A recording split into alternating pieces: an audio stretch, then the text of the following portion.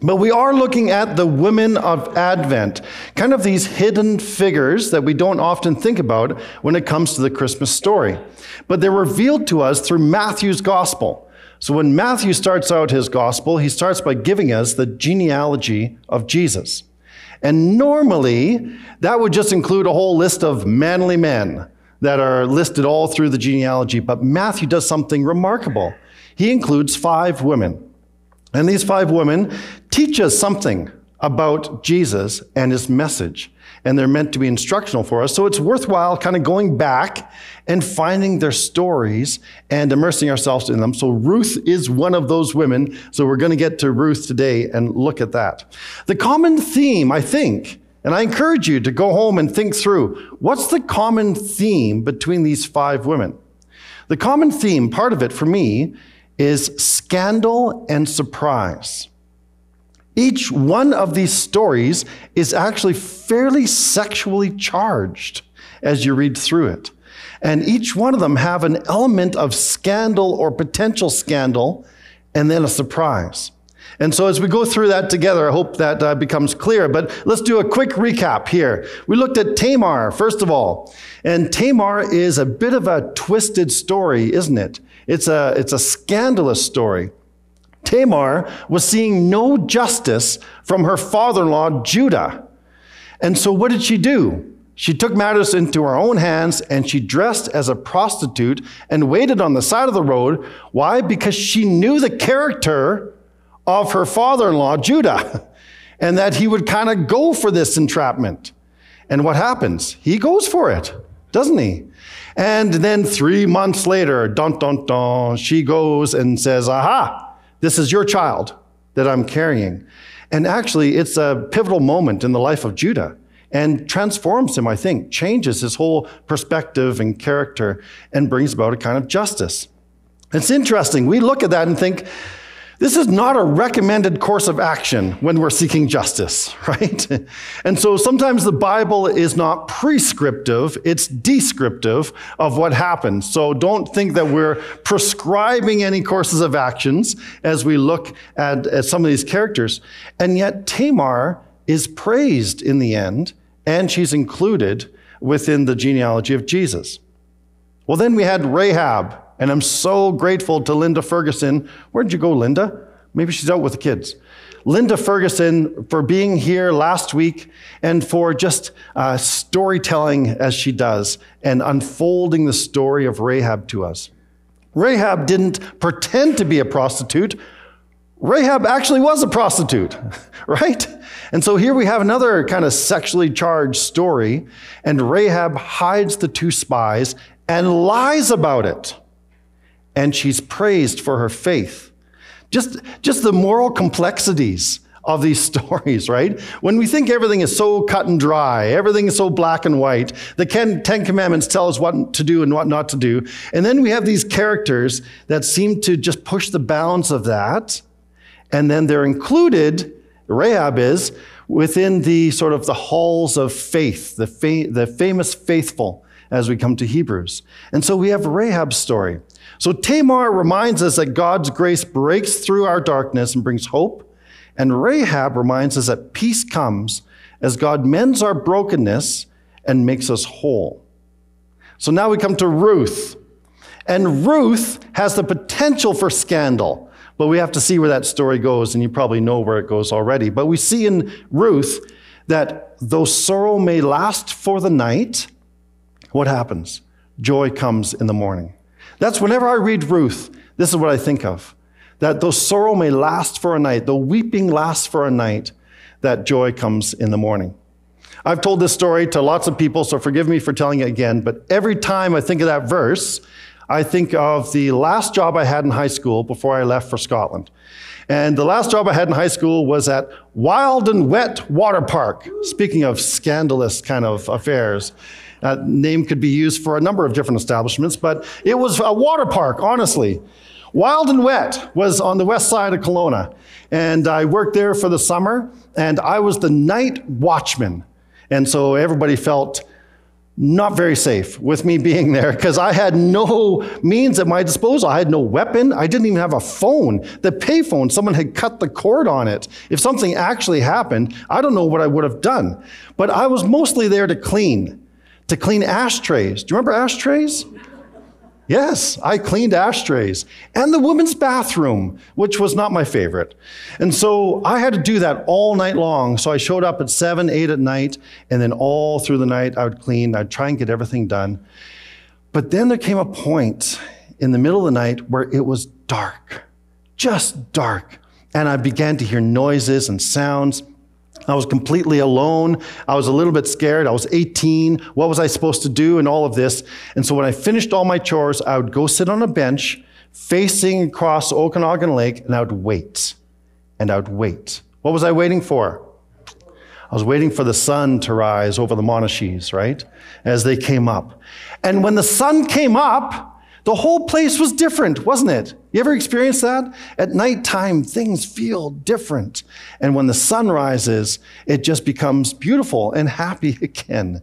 So when I hear this verse, though sorrow may last for the night, joy comes in the morning. And that's what I know a lot of us are holding on for, isn't it? We're feeling that sense of night, that sense of darkness sometimes, and we're still holding on for joy. Ruth is like that. That's the story of Ruth. It starts in a very dark place. They go to Moab because there's a famine in the land. And Moab is not a good place to be. It's the place of the enemies of Israel. It's a place where they have child sacrifice to their God. And while they're there, all the men die. So this is not a good start to the story. A lot of darkness. And so the whole story of Ruth is Naomi with her daughter-in-law Ruth coming back to God, coming back to Judah, and coming back to joy. So where we find ourselves in the story of Ruth, in the passage that was read for us, is probably Ruth's most vulnerable moment. This could have gone either way for her. And remember, she is 3 times a vulnerable woman. Once, twice, 3 times a vulnerable woman. So first time, she is a stranger in a foreign land, right? So she is a Moabitess. She's from Moab, and now she is in Israel, so she is a stranger. The second thing is she's a widow. She has no husband to protect her. And then the third thing is she's barren, and she carries the weight of that barrenness with her as well.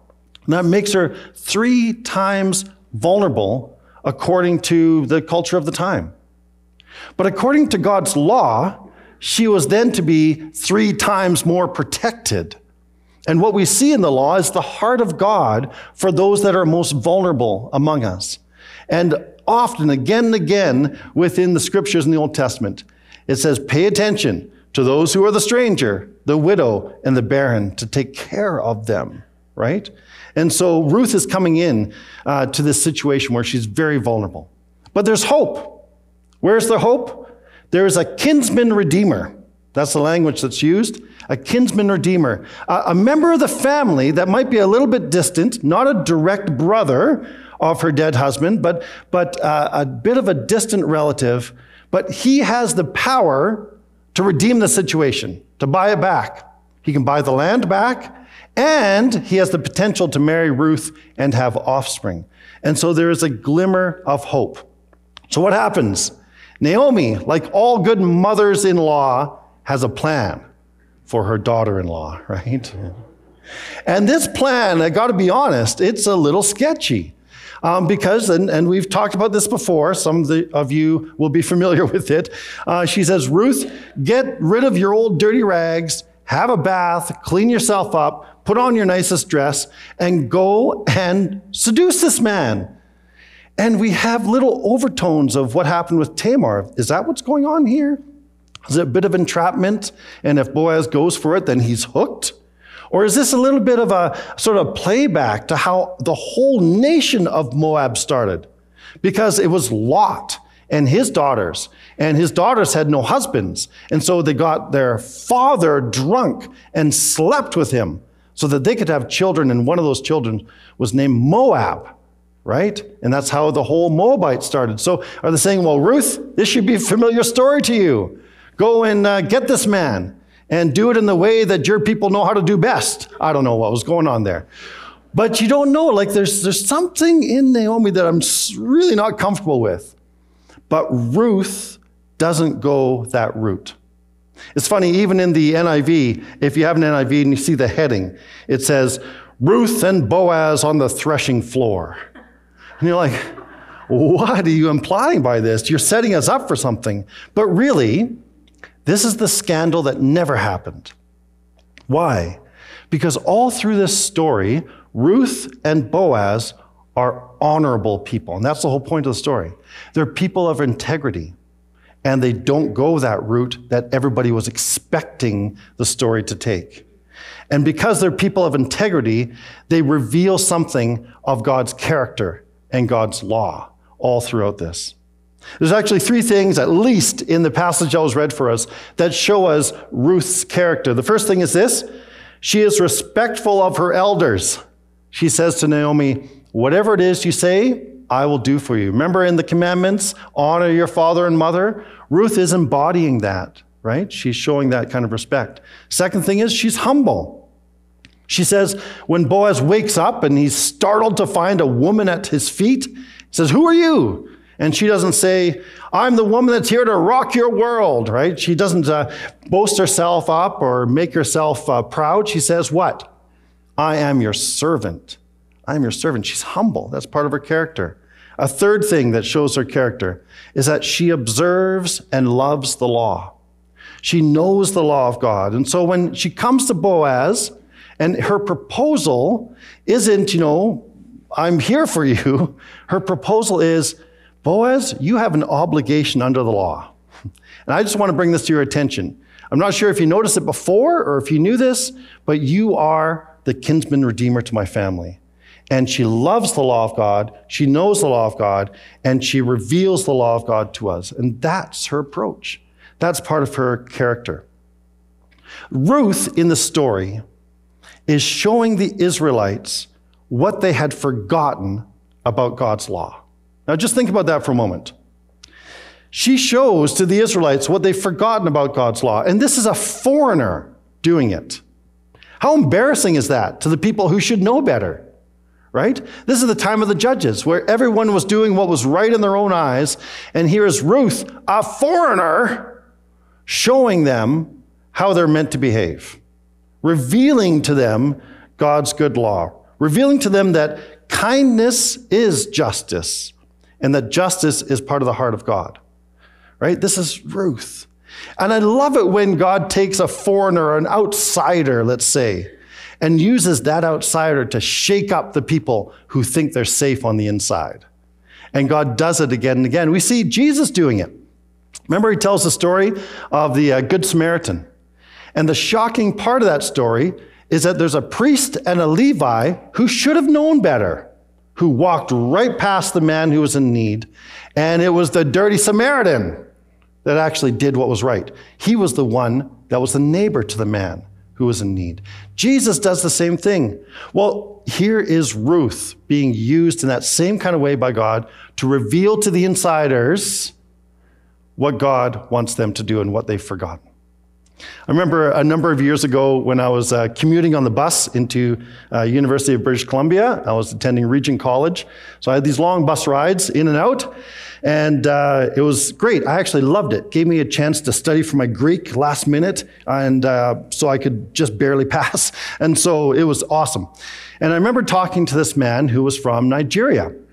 And we got chatting. He was new Canadian. I said, so, what brought you to Vancouver? And he said, actually, I'm a missionary to Canada.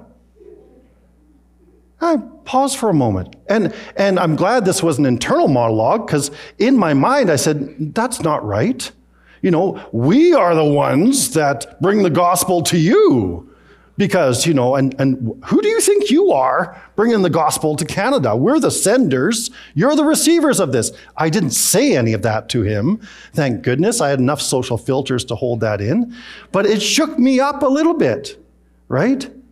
And actually, as I've thought about that over the years, I think actually the greatest hope for the church in Canada is that we have more and more people coming, brothers and sisters from other nations who are alive with the gospel to come and revive the church in Canada. And we need to make room for that, right? But it shakes us up. It makes us humble. It's maybe a little embarrassing because there's stuff that we have forgotten that we should know. And there's stuff that we should be practicing that we're not. And there's experiences that people have had around the world that they need to bring to us to make us alive in Christ again. And so we see this in Ruth. We see Ruth shaking up the foundations of Israel because she's the one that is honorable. She's the one that's following God's law. Well, ultimately, in the story of Ruth, the joy and the fortunes of Naomi and Ruth are restored, right? At the very end, Ruth chapter 4 and verse 16 says this. Naomi took the baby. This is the baby that Boaz and Ruth had. Say the name. Naomi took the baby and cuddled him to her breast, and she cared for him as if he were her own. The neighbor woman said, now at last Naomi has a son again. And they named him Obed. He became the father of Jesse and the grandfather of David. And that's how the storyline goes. Isn't it remarkable? Just amazing how Ruth didn't know that. She didn't know that she was part of this grand scheme of things. When we make the ordinary decisions of our lives, when we practice kindness with one another, when we're hospitable to a stranger, when we watch out for those who are vulnerable, we don't realize that God's using us in a good way in the grand scheme of things to unfold his plan. That's what happened with Ruth, and she's included in the story. Every time I read that verse in Ruth chapter 4, I think of that hymn, How Sweet to Hold a Newborn Baby. And I know there's some in our congregation that have had the gut-wrenching loss of a child in the last couple of months. And so we understand that it is sweet and precious to hold a child. And we see that, this joy that comes out. Naomi, who was bitter, is now full of joy. She's rejoicing. Naomi actually has a bit of an interesting trajectory through the story. If you read about her, right? She starts out, her name means pleasant.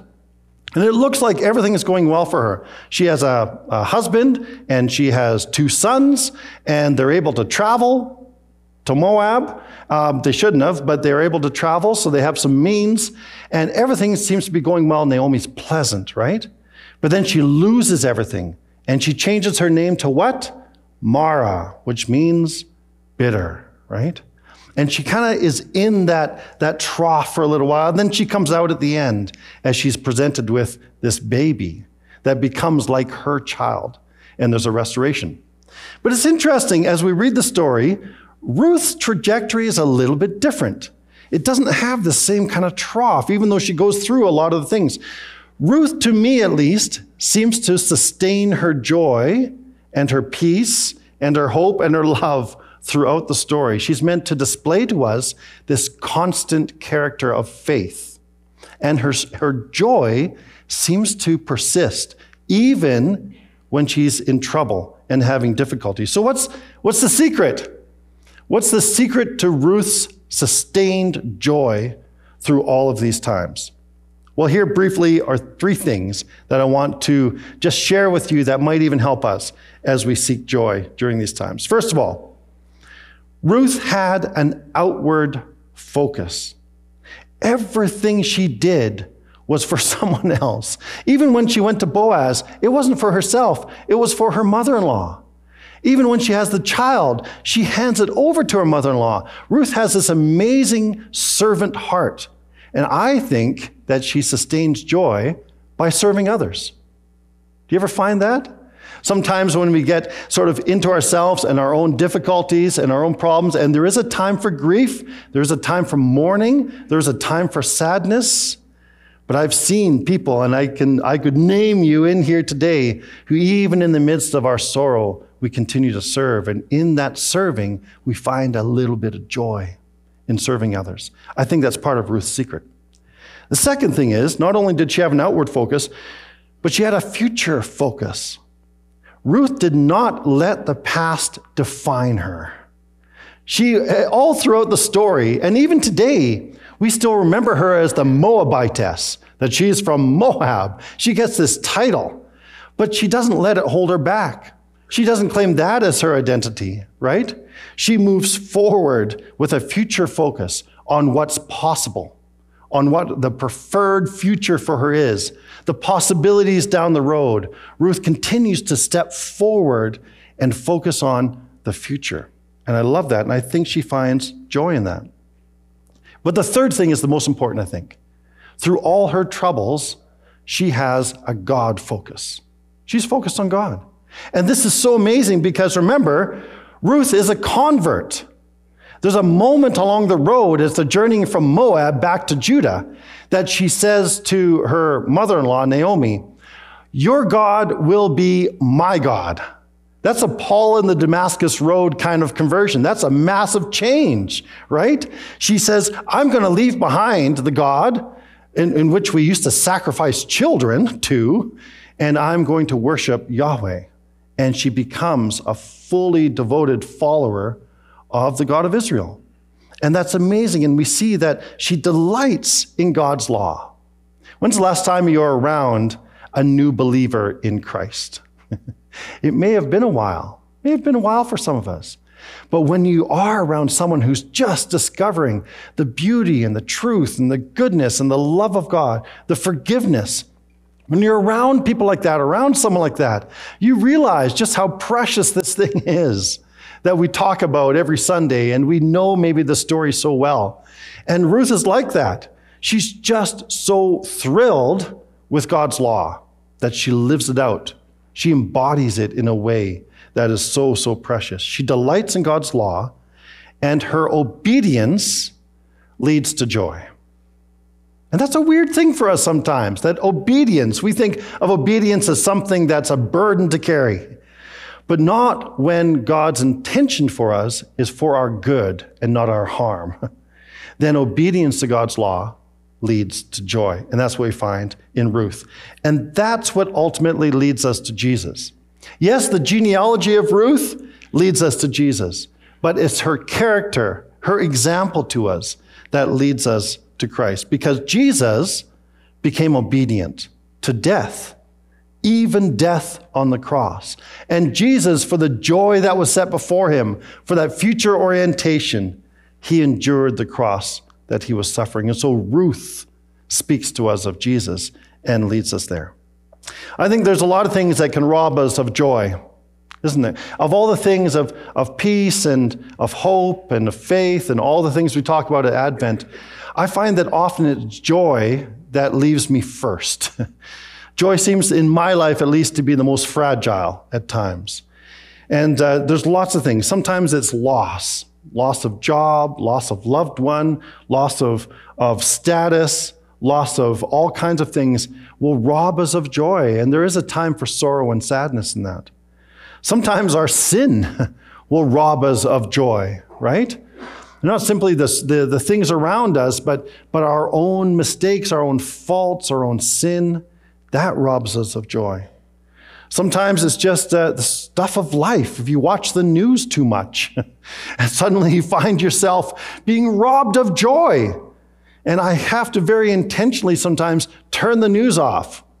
This is going to sound weird, but my dog and I have a habit every morning. She gets on the couch and she's waiting, watching the TV, and we watch the news together. But she still seems happy at the end. I don't. Well, she waits for me to watch honestly, my dog watches TV. I've never had a dog like this, but right? So there's all kinds of things that can rob us of our joy. And that's why we need to hold on to the story of Ruth.